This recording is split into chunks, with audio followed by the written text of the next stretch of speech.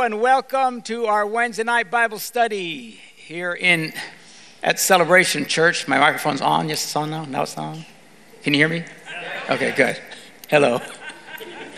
Kind of excited. I am at our Appleton campus. Tonight is the very first time that we've broadcast. We've been doing multi-site. For about 12 years in Green Bay, but we haven't been able to do it from any of our other campuses back because of the prohibitive cost. When we were first doing multi-site, we had satellite uplinks and stuff like that. It was a big deal. We still have an old satellite uplink behind our church over there, but the technology keeps changing. Things keep getting cheaper, and now it's the first time we're able to launch because of the fast internet speeds. They got fiber internet here now. So this is the first time. Hopefully it works and you guys can see me in Green Bay and in Stevens Point. But so the first time that we're doing this, we're excited about it.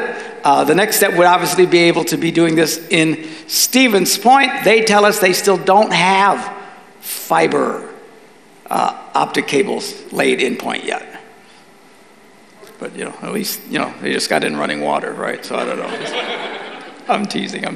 So I don't know. Whenever they get that fixed, we'll be able to expand it. So we're just thrilled. So we'll be doing this several times on Wednesday nights just to make sure it actually works. And then once we're confident, we'll do it on a Sunday morning. And it'll be fun to actually be able to pop up at the different campuses. That's how most multi-sites are done. Ours are kind of a little odd in that way. But we're excited about it. Anyway, welcome to all you guys, all you in Green Bay, as well as Stevens Point. All those who watch us on the internet, thousands of people view these things every week. We're glad that you've joined us. We are in the book of Romans, Paul's letter to the Roman church. We are now in Paul's third missionary journey. And he has traveled, he keeps going back through this area, evangelizing everybody and everything. And so now he's gotten back to Corinth. While he's at Corinth, he writes this letter to the church in Rome. He's never visited them, but he's certainly aware of their existence and knows a lot of the same people and stuff. So he writes them this letter. We call them books, epistles, whatever. So we're almost done now with this. So we are in chapter 15 of the letter to the Romans, keeping in mind they were never written in chapters. It's just so you can find where we're talking. Chapter 15, verse 1. Now, we just finished chapter 14, obviously. This is when Paul starts getting into this thing about respecting people's level of faith and not to cause people to stumble.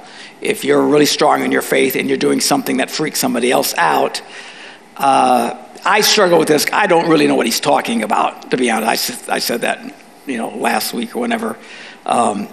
But we're talking 2,000 years ago. He said, for some reason, if someone ate vegetables only for religious reasons and you're having a bratwurst, that would mess with their faith.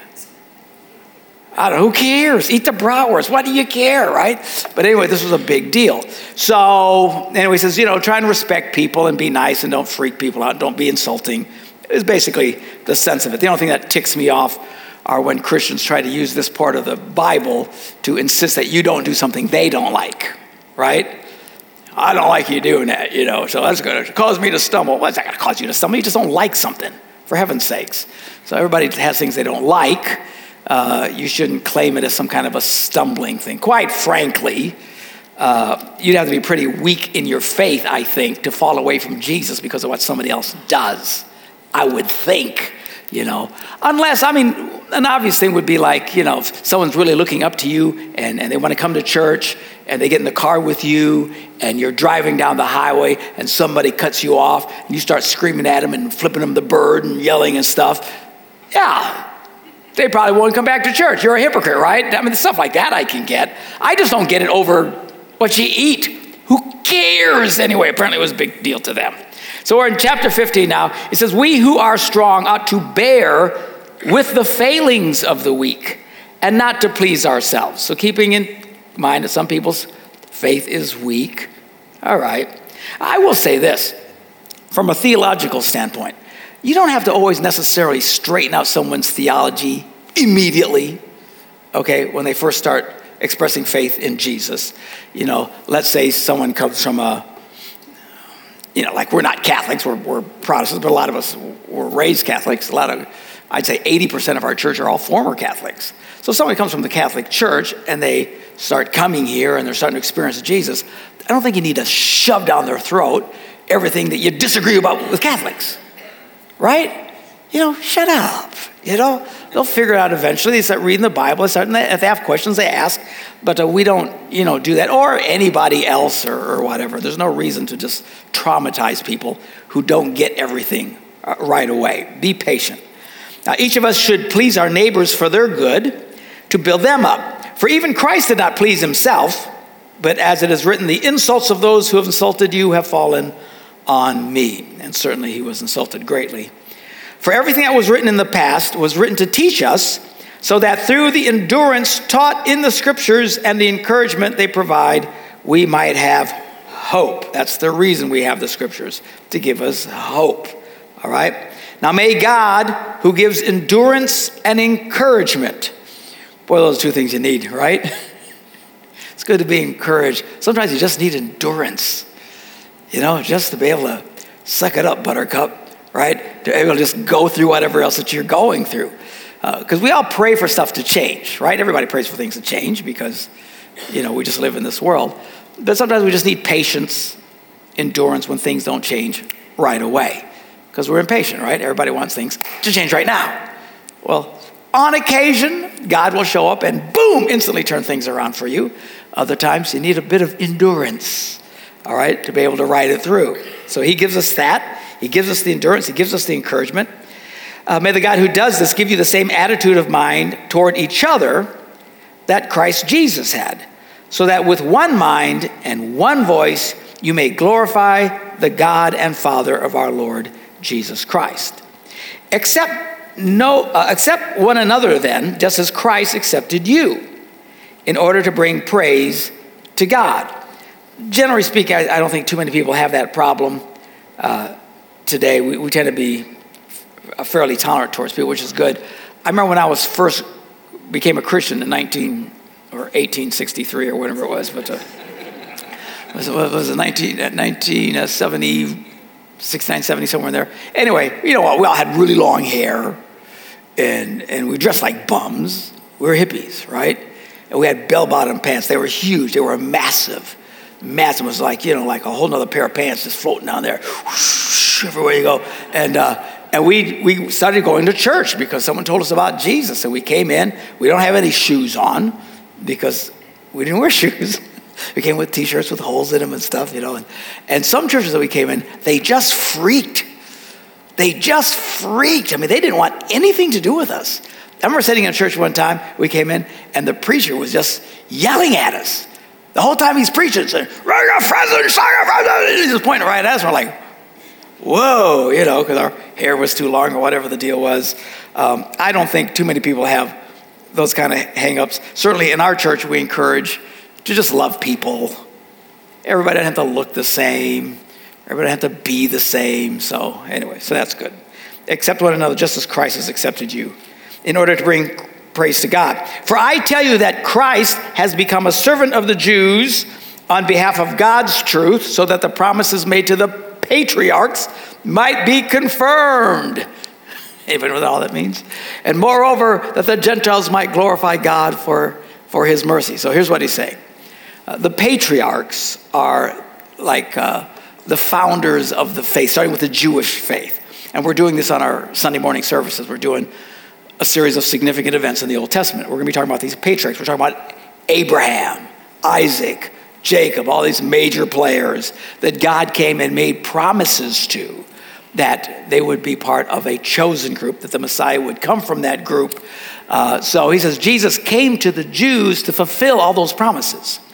And originally, when Jesus came, it was strictly for the Jews. In fact, the scripture says he came to his own, but his own didn't receive him. And then it goes on to say, but as many as receive him become children of God. So what happened is he comes to the Jewish people. They, by and large, reject him. And the gospel now is opened to all those who are not Jewish, which would be us, praise the Lord. So we are really in what's called the dispensation of the Gentiles. We are Gentiles, someone who's not yet Jews, Gentiles. Everybody else is a Gentile if you're not a Jew.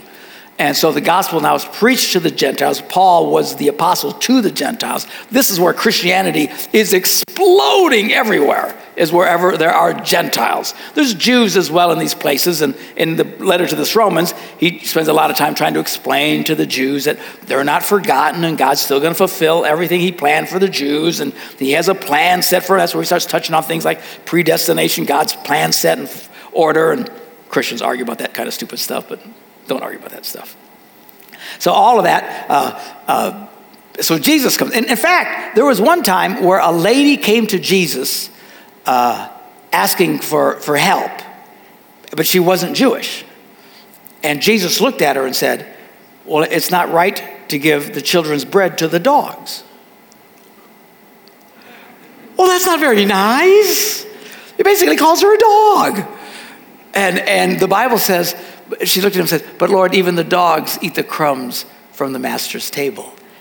And Jesus said, oh, this lady's got some strong faith. And he answered her prayer right then and there. She got the miracle. But I mean, that was pretty strong. He wasn't there to try and reach non-Jews. He was there strictly to reach the Jewish people, to fulfill all things that had been prophesied about the Messiah. Now, after his resurrection, then everything changes. And that's where he says, and moreover, the Gentiles might glorify God for his mercy. And he starts to read scriptures from the Old Testament that talk about this idea of the Gentiles being part of the kingdom of God. See, none of this stuff is a secret to God. You know, this didn't all just happen accidentally.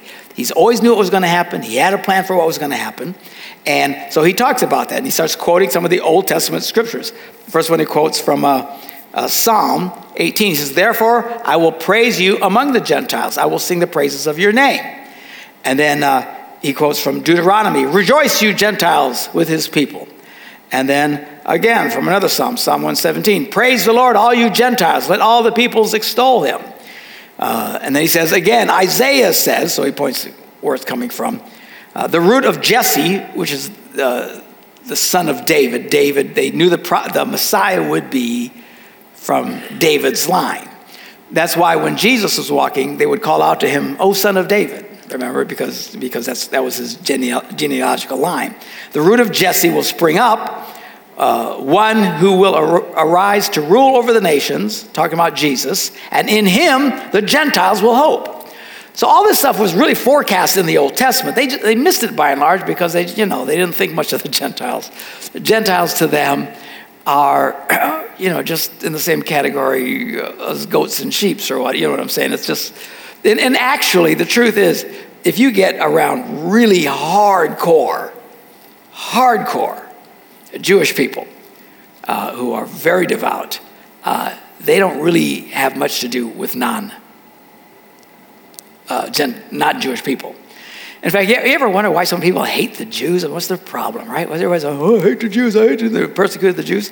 So, well, part of that they bring on themselves because they're such jerks and stuff. I mean, seriously, some of them, they just won't have anything to do. They won't touch you, because you're unclean and stuff like that. You can imagine that ticks off all the Gentiles. Now, that's, any Christian who says he doesn't like a Jew is an idiot. Because this whole Christian Bible was written by Jews. Jesus was a Jew. His mom was a Jew. Everybody around him, they were all Jews. How can you be a Christian and hate Jews? I hear that makes me, like these skinheads and stuff, We got to hate those Jews and get back to our God-given Christianity. Well, what an idiot, right? I mean, it's like, how can you be so dumb and still breathe? But that's what they did. It was all very, very bizarre. So anyway, listen, there's a lot of wonderful Jewish friends. I mean, I'm just saying, if you get around, anybody who's been around the hardcore culture, they won't really have much to do with you. They won't talk to you, and they stay away.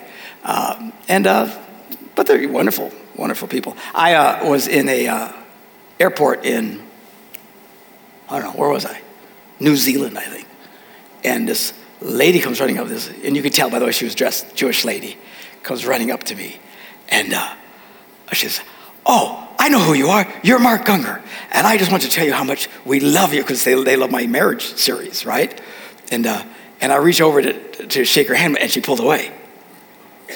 They're not allowed to touch people like me, right? At least she was. I mean, she was very devout. She was on her way actually to England to marry her fiance, who was a Jewish rabbi.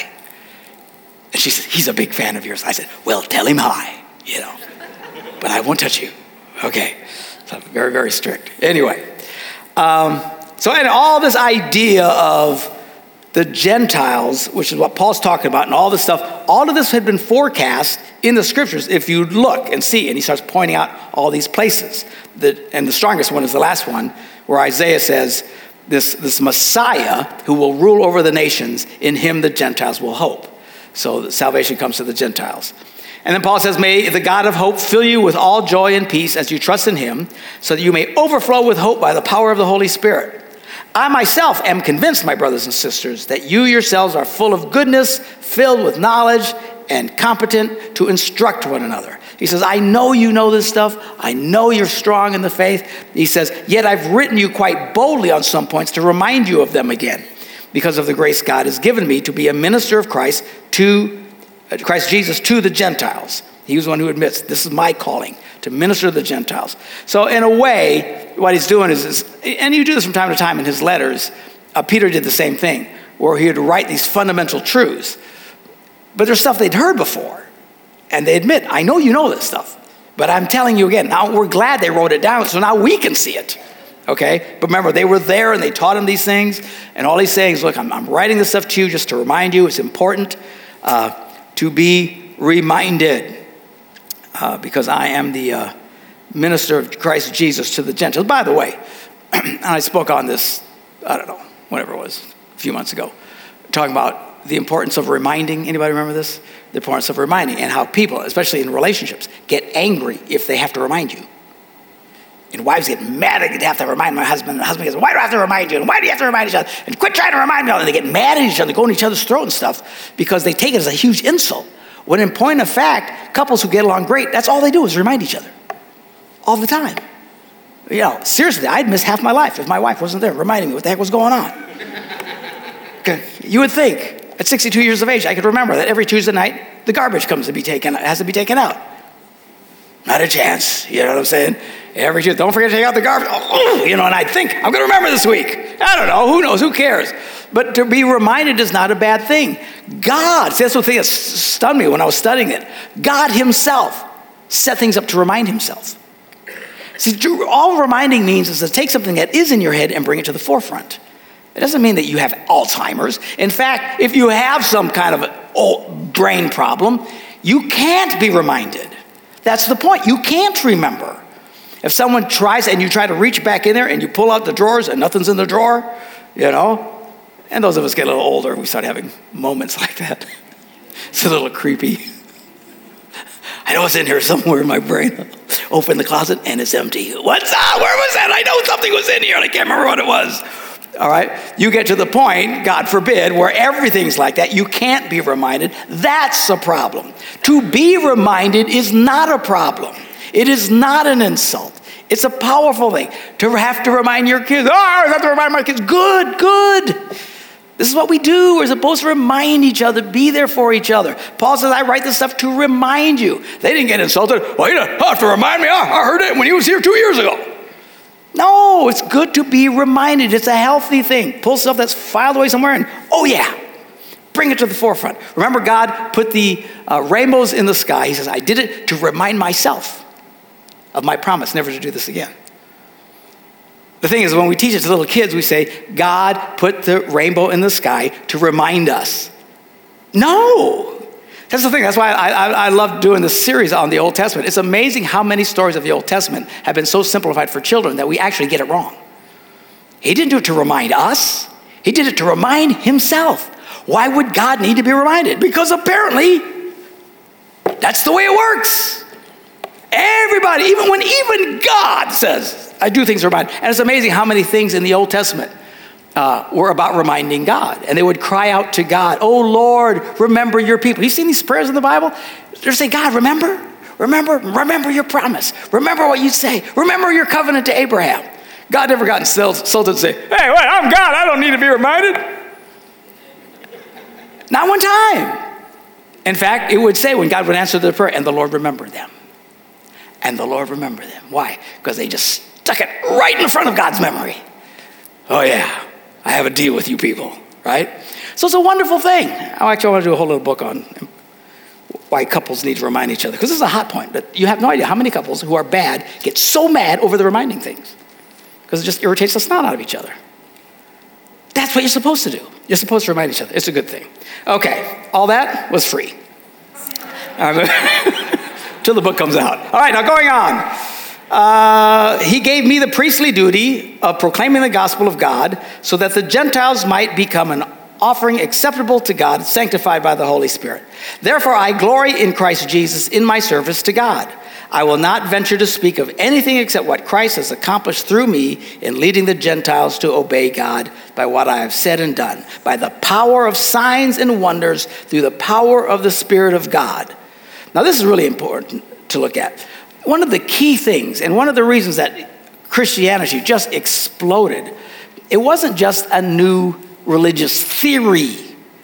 You know, if you read historically, and I love history, but I'll listen to some of these things, and you know, secular historians and say, well, you know, Christianity exploded because of this concept of forgiveness from God. It's like, well, kinda. I mean, that was all radical and new. But what really blew everybody's mind is that God showed up and did miracles. So now, these guys, obviously, special powers in them, these apostles and all this stuff like that.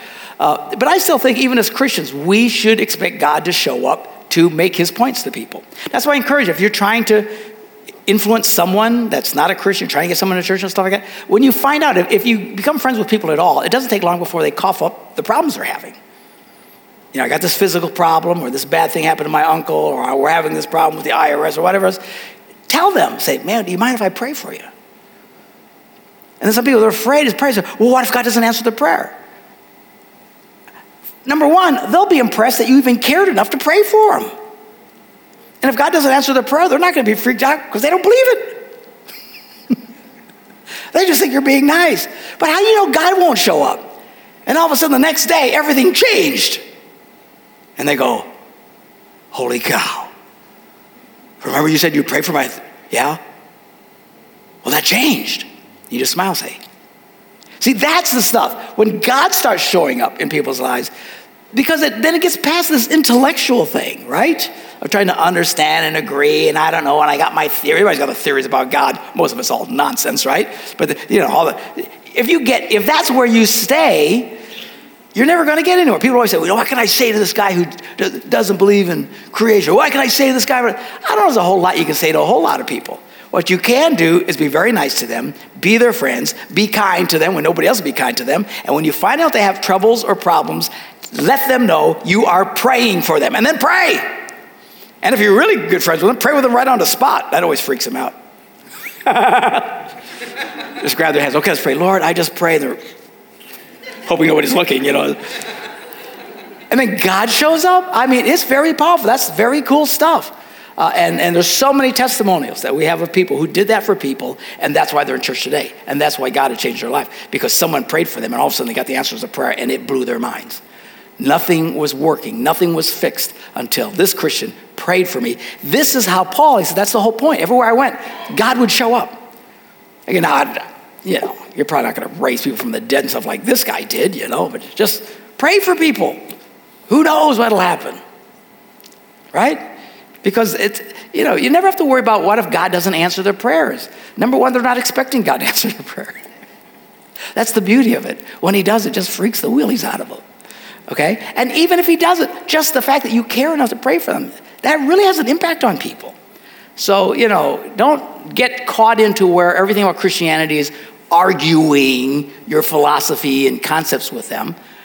Learn to pray for people, care for people, and let God show up, because that's how he did this, by the power of signs and wonders, the power of the Spirit of God. So from Jerusalem all the way around to Illyricum, how you ever say that, I have fully proclaimed the gospel of Christ. It has always been my ambition to preach the gospel where Christ was not known, so that I would not be building on someone else's foundation. So he literally went out of his way to go to places where nobody else was going. If he knew that a bunch of guys were going this direction, he wanted to go that direction. And he spent a lot of time here, so I guess not too many people hung out there. So he would go to these places. That was always his ambition. Has anybody heard about Jesus up in Macedonia? I don't think so. Let's go there. Has anybody heard about Jesus down in Corinth? No, man, Corinth is hardcore. You don't want to go there. Good, let's go there. What about Ephesus? Anybody going to Ephesus? I don't think so. Well, let's go there. And he would just do all these major points and stuff. That's where he went. That was his main thing. He said, I didn't want to build where somebody else was building. I said, I just want to start from scratch. Now, he wanted to go where it was the hardest. He was the ultimate church planter. Okay? So, I don't know. There's people like that. They're very strong church planters, and they like to go where there's nothing and start from scratch. I like going where there's already people that are on my side. I'm just saying, that's me. Certainly no Paul the Apostle, but that's what he liked. He dug it. Reminds me of the old joke of two salesmen for a shoe company. And they go to Africa. They get sent to Africa to sell. And after 10 days in Africa, the one guy calls the shoe company and says, man, give it up. Close up. There's no sense in being. Nobody here wears shoes. And then an hour later, the other salesman calls up, man, you got to ship me everything you got. Nobody here has shoes. Right? So it's got two different ways. Paul was that kind of guy. Nobody's got it. Let's go get them. So that's what he did. As it is written, he says, those who were not told about him will see. Those who have not heard will understand. This is why I've often been hindered coming to you. So he says, the reason I haven't gotten to you guys, I've just been so busy doing all this other stuff. All right? But now that there is no more place for me to work in these regions, and he pretty much nailed it all in this area. Okay? And since I've been longing to come for many years to visit you, I plan to do so when I go to Spain. So even going to see them isn't really his main reason for going. I want to go to Spain. Why? Because I already know there's a lot of good Christians here. I hear in Spain they don't got jack. So his plan is, let's go to Spain. I'll stop and see on the way to Spain, and then we'll really do something. Which, by the way, he never gets to. Okay? He's about to run into all kinds of trouble. He gets arrested here, and then they drag him back to Italy, Rome, where he is murdered or killed because of his faith. Martyred is the word I'm looking for. There we go. So I hope to see you while passing through and to have you assist me on my journey there. You know what that means? I can't wait to see and visit you guys so you guys can give me some money to help me out where I'm going. Isn't that awesome? After I've enjoyed your company for a while, then cough up some money because I want to go to Spain and win some people for God there. Now, however, I'm on my way to Jerusalem in the service of the Lord's people there. Yeah, he's on his way to Jerusalem, all right. Does not end well. For Macedonia and Achaia were pleased to make a contribution for the poor among the Lord's people in Jerusalem. They were pleased to do it, and indeed they owe it to them. For if the Gentiles have shared in the Jews' spiritual blessings, they owe it to the Jews to share with them in their material blessings. This is a very strong concept in Scripture. It's one of the reasons why Paul established that pastors and full-time Christian workers should be supported by the church because they're giving and feeding to them spiritually, and because they're ministering to them spiritually, they should take care of their material needs. That's where we started getting the idea of full-time Christian workers, that it was an appropriate thing to do. And that's what they did. So anyway, he's here, and you remember we read in, I think, the letters to the Corinthians or whatever about this offering and to give, and we want to help these people out because the people down here were really having a hard time. So he's saying, what I'm wanting to do now is I've gotten all this money from these guys, and I want to go back and I want to go help out the people in Jerusalem. And he says it's a good thing to do. He just wants to bless them. You have all tapped in to the blessings of the Jewish people because of the promises of God and the Messiah coming, and it's only right because we've received their spiritual blessings that we come to them with material blessings. All right? So, after I've completed my task and have made sure that they have received this contribution, I will go to Spain and visit you on the way. Again, I still think it's rather funny. I'm not really coming to see you, but since you're in the way, I'll stop and you can give me some money. I know that when I come to you, I will come in the full measure of the blessing of Christ. I urge you, brothers and sisters, by our Lord Jesus Christ and by the love of the Spirit, to join me in my struggle by praying to God for me. Pray that I may be kept safe from the unbelievers in Judea, and that the contribution I take to Jerusalem may be favorably received by the Lord's people there, so that I may come to you with joy by God's will, and in your company be refreshed. The God of peace be with you all. Amen. If you've ever gotten discouraged because you've had prayers that weren't answered, you're not the only one. Paul's prayer for all of this did not get answered. Pray for me that I'll be kept safe from the unbelievers here. That's not what happened.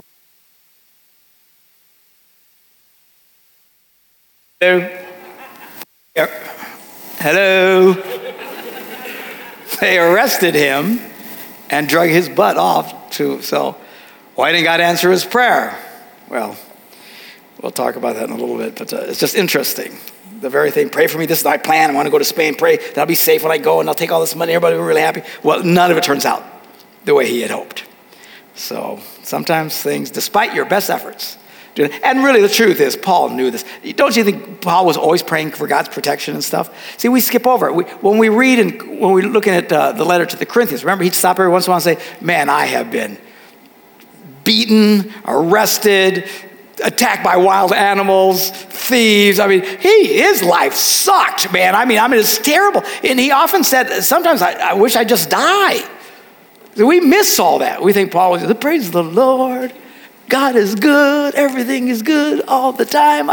Here this guy's working miracles and stuff, and that dog's trying to bite his leg off. You know what I'm saying? It's like, what the heck? So, everybody has struggles, including these guys. And we'll even see there were friends and stuff that Paul prayed for that were sick that, they died. Not everybody got everything. At the end, He's in command, and he'll do what's best for everybody in the end. So anyway, chapter 16, he just wraps up this whole thing. He says, I commend you. Now, this is interesting, because if you were here, how many of you were listening to me on Sunday? Everybody out there, Sunday, hopefully you were talking about how in the cross, women are lifted up, okay? They are validated. This idea, and it's amazing how entrenched it is in the Christian community. Evangelical Christian, the more fundamentalist you are, the more of an idiot some of these guys tend to be when it comes to women. I think, well, women got to submit. We're going to do what I tell them to do, and we're going to presence. We don't let women talk in church. Like taking all these scriptures out of context when the Bible doesn't talk that way to women. So, they're supposed to respect us. It also says, husbands, respect your wives. Well, they don't quote that, do they? Because he says they are joint heirs. They're on the same level as we are. In Christ, there's no difference between male or female. Jesus lifted them up, okay? Now, Paul did not. There's some things in 1 Corinthians where he talked about how to do church, where he said, I won't allow women to speak in front of everybody. Okay, what was that all about? I don't know. But the way that he describes church, nobody does it that way anyway. The truth is, none of you can say anything anymore. I won't let you. Right? The way they used to do church is they would sit down and everybody would just take turns teaching and preaching, and everyone would have a psalm and a concept and an idea and stuff like that. Oh, that's how they did church. They got together. Of course, they didn't have cars and they didn't run home to watch the Packer game or anything else. Very rough life. And so they would get together. They were there all day long, and he just allowed different people to. I don't know. All I know, I don't know how long it took, but it didn't take very long before all of that stopped. And when Christians would gather together, you had a pastor, a leader, who would get up and preach the word, the people would receive it, and we were done. So when people pick on that, the truth is, we don't even do church like they did. Why? I don't think, now there's some people who try to do it. They don't like traditional church like what we have now, and their version of church is sitting at home in a circle and everybody takes turns, and it's fine. God bless them. Nobody goes to those churches, all of, 12 people in America, They're very small groups. Nobody wants to go to this. It's very odd. So anyway, all that to point out, as he goes through this list, look at how many women he references. Number 1, I commend to you our sister Phoebe, a deacon of the church. Women aren't supposed to be leaders in the church. Really? Then how come Phoebe was a deacon? Well, Paul said, what about first? I don't know. When I was teaching, I told you half the things, I didn't understand what he's talking about. All I know is she was a deacon in the church, or referred to as a deaconess. I ask you to receive her in the Lord in a way worthy of his people, and to give her any help she may need from you.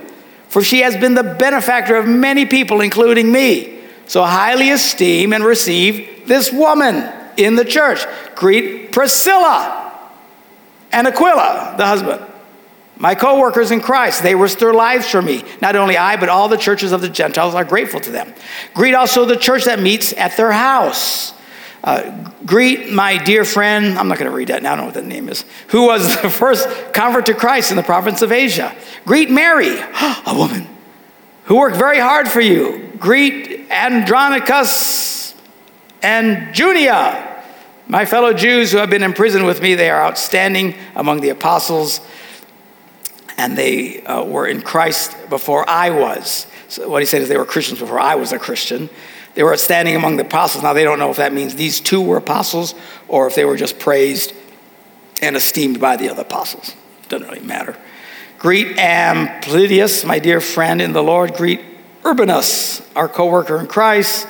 My dear friend Stachys. Greet Apelles, whose fidelity, which means faithfulness to Christ, has stood the test. Greet those who belong to the household of Aristobulus. Greet Herodian, my fellow Jew. Greet those in the household of Narcissus. Hopefully they weren't narcissists. Who are in the Lord. Greet Tryphena and Tryphosa. Two women who work hard in the Lord. Two women who have basically the same name. It's like Tweedledee, Tweedledum. Tryphena, Tryphosa. I wonder if they were sisters. Why am I asking these questions? I don't know. Greet my dear friend Persis, another woman who has worked very hard in the Lord.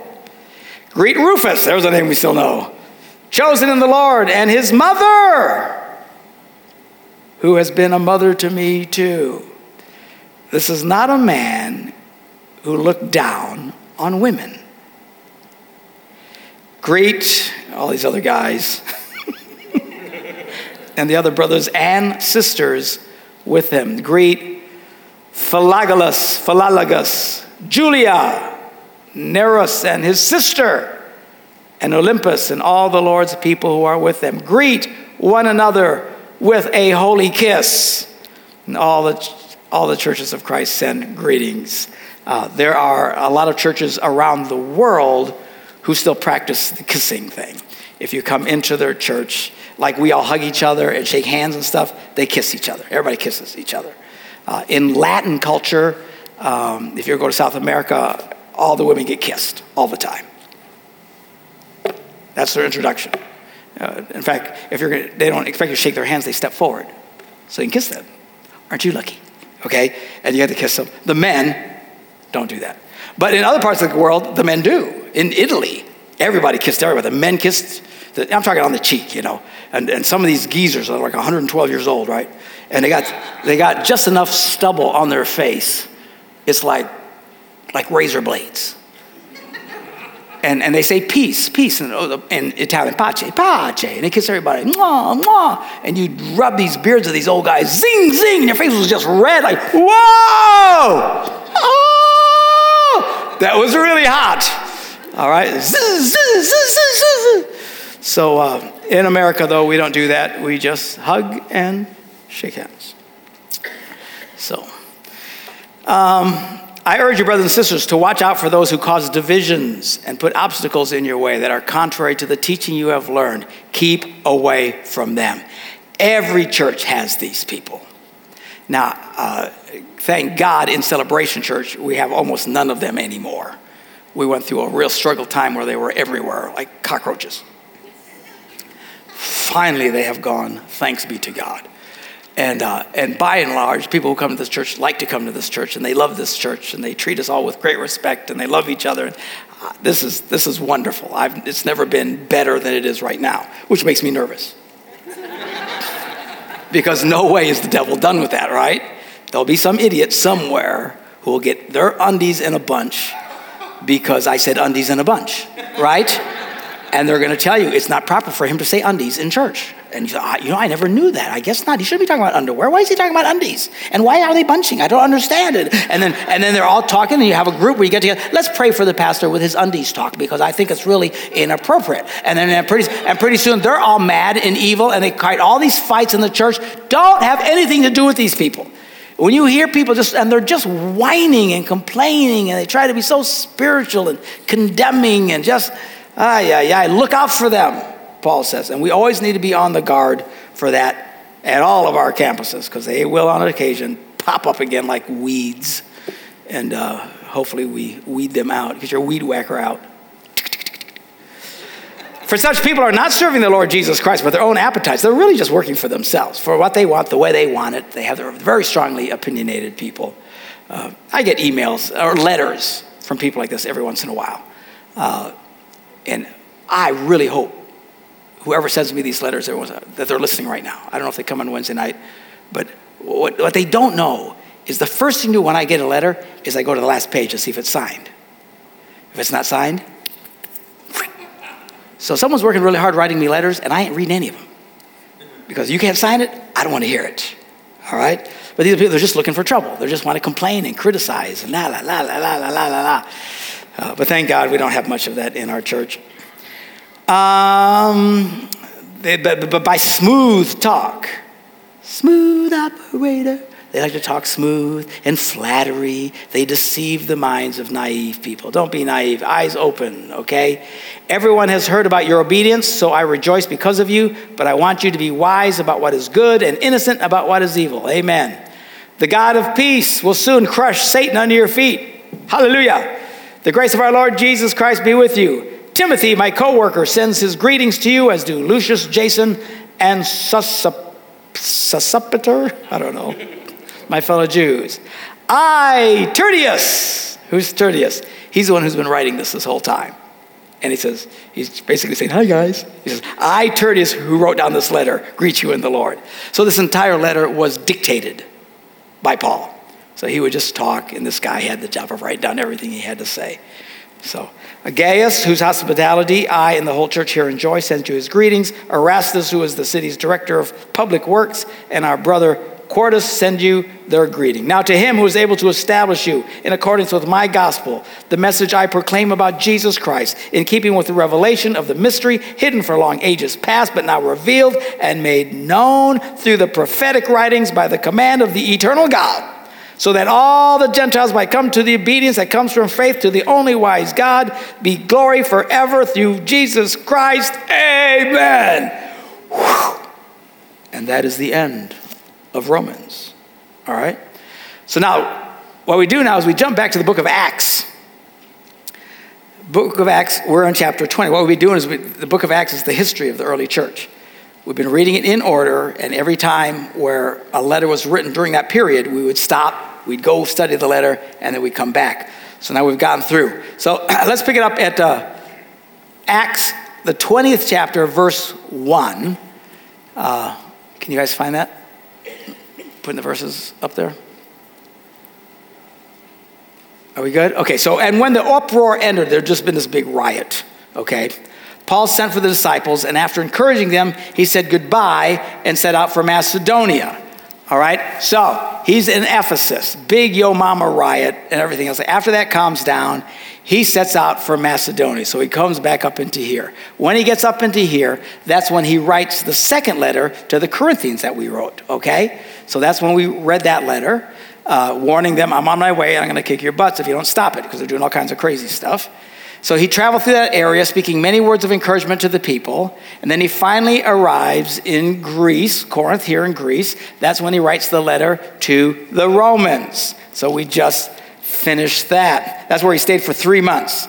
So that's during that 3-month period, he wrote this letter that we just finished reading. So now we pick it up. Because some Jews had plotted against him, just as he was about to sail for Syria, he decided to go back through Macedonia. So he finds out this plot to have him killed.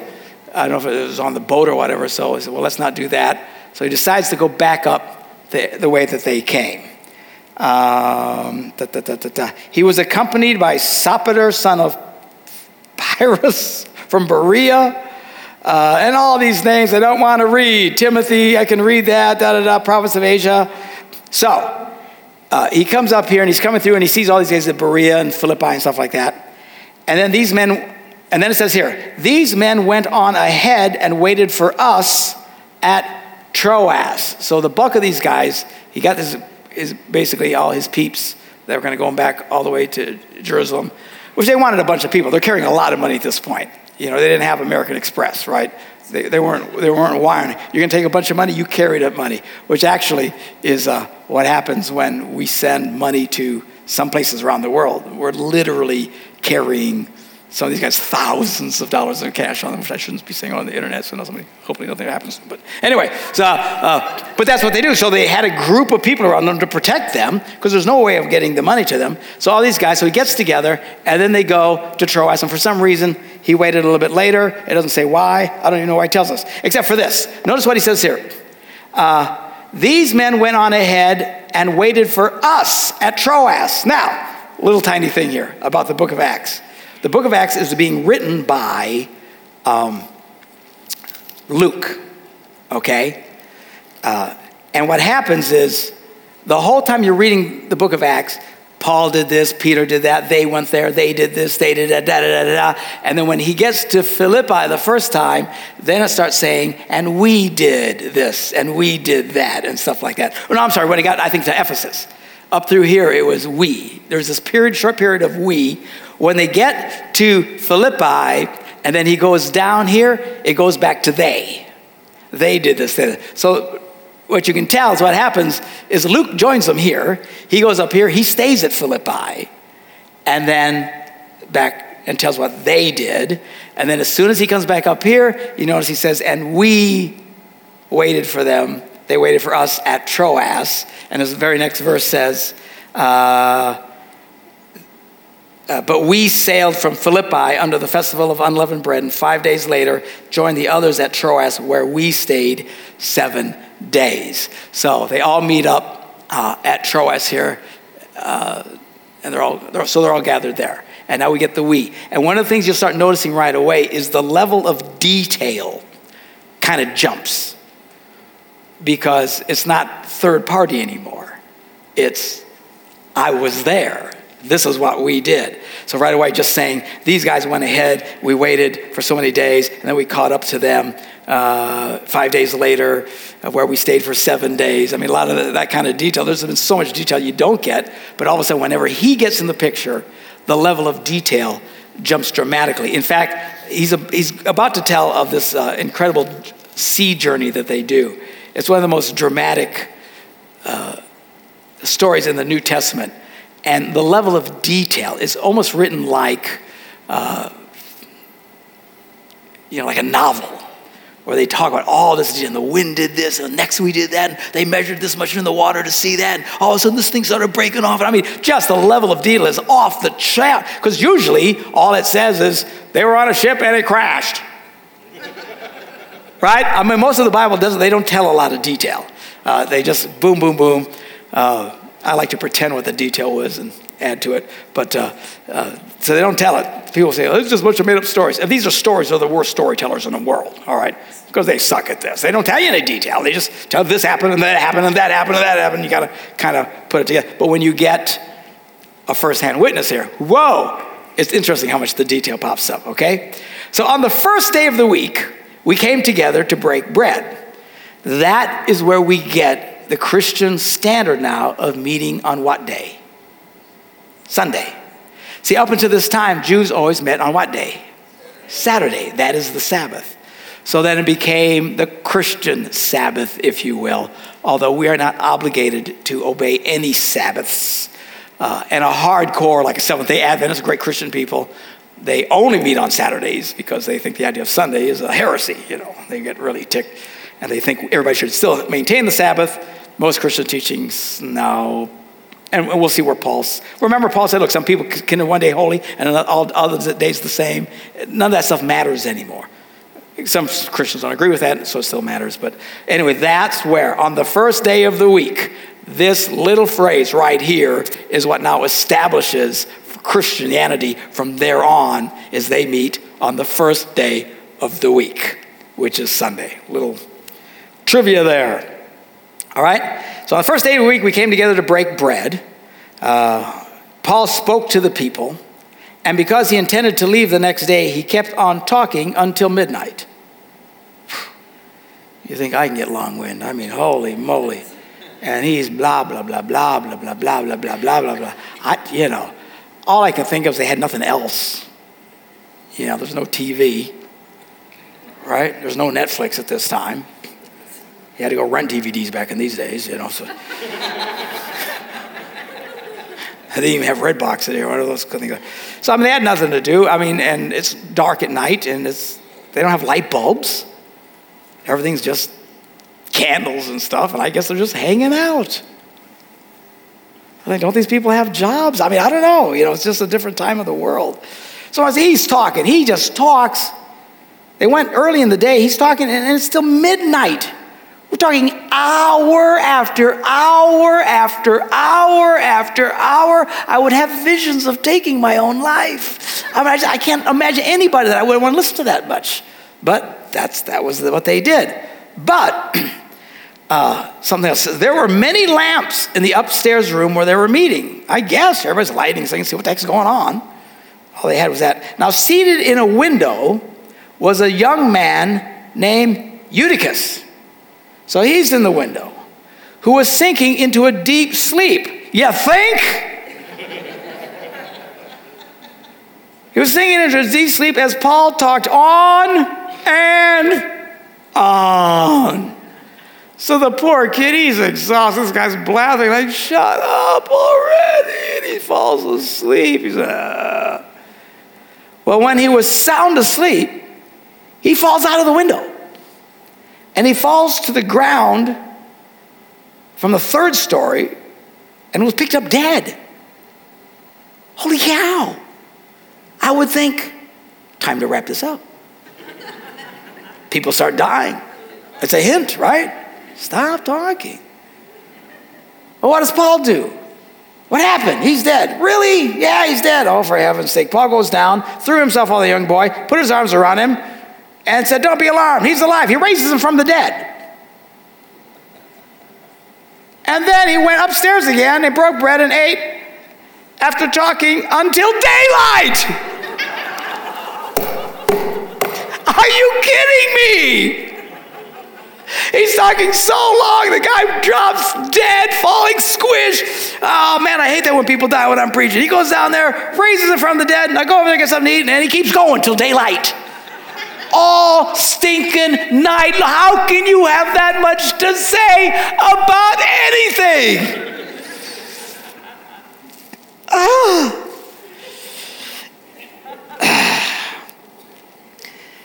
Anyway, he couldn't take a hint. The people took the young man home alive and were greatly comforted, I guess. Eutychus is probably going, what happened? You died, really? What happened? He raised me up and we kept talking. All right, so that's what they did. So he says, we went on ahead to the ship and sailed for Assos, which is here. So they get in, they're at Troas, and they sail a little tiny journey right there, where they were going to take Paul aboard. He had made this arrangement because he was going to go there on foot. I don't know why. Who cares? That's what he did. So again, the detail that they're giving. He says, we all hopped in a boat to go from here to swing around over here. But Paul said, I'm going to walk. Really? Yeah, I want to walk. All right, we'll swing, I'll pick you up. So they swing by and they pick him up. When he met us there, we took him aboard and went on to Mytilene, which is here. So they sail from here to this little city on this little island. All right. The next day we set sail from there and arrived off Chios, wherever that is. I don't know where it is. I can't even. Oh, here it is. So they come by through here. Where else are we at? The day after that, we crossed over Samos, and on the following day, we arrived at Miletus. Miletus, whatever, is here. So Paul had decided to sail past Ephesus, which is what he did. So rather than stop at Ephesus, he was there a long time, and he knew all these guys. He decided to sail past Ephesus because he wants to get to Jerusalem. Let's go. Let's get going. So what he does now is when they arrived at whatever, from Miletus, Paul sent to Ephesus for the elders of the church. When they arrived, he said to them, and then he has this big goodbye. He's going into this big deal about, now I'm going to leave you guys. He's going to tell them, the Lord showed me I'll never see you again. They're all crying. There's this big emotional thing, which we'll wait till next week to get into it. But anyway, so he gives this big goodbye, and he heads off to Jerusalem. It's going to be real interesting as we talk about this next week, because when he gets down there, this is when everything hits the fan. And he gets arrested, and he drags back and is martyred. Now, what's really interesting about all this is he was constantly warned by the Holy Spirit about going there.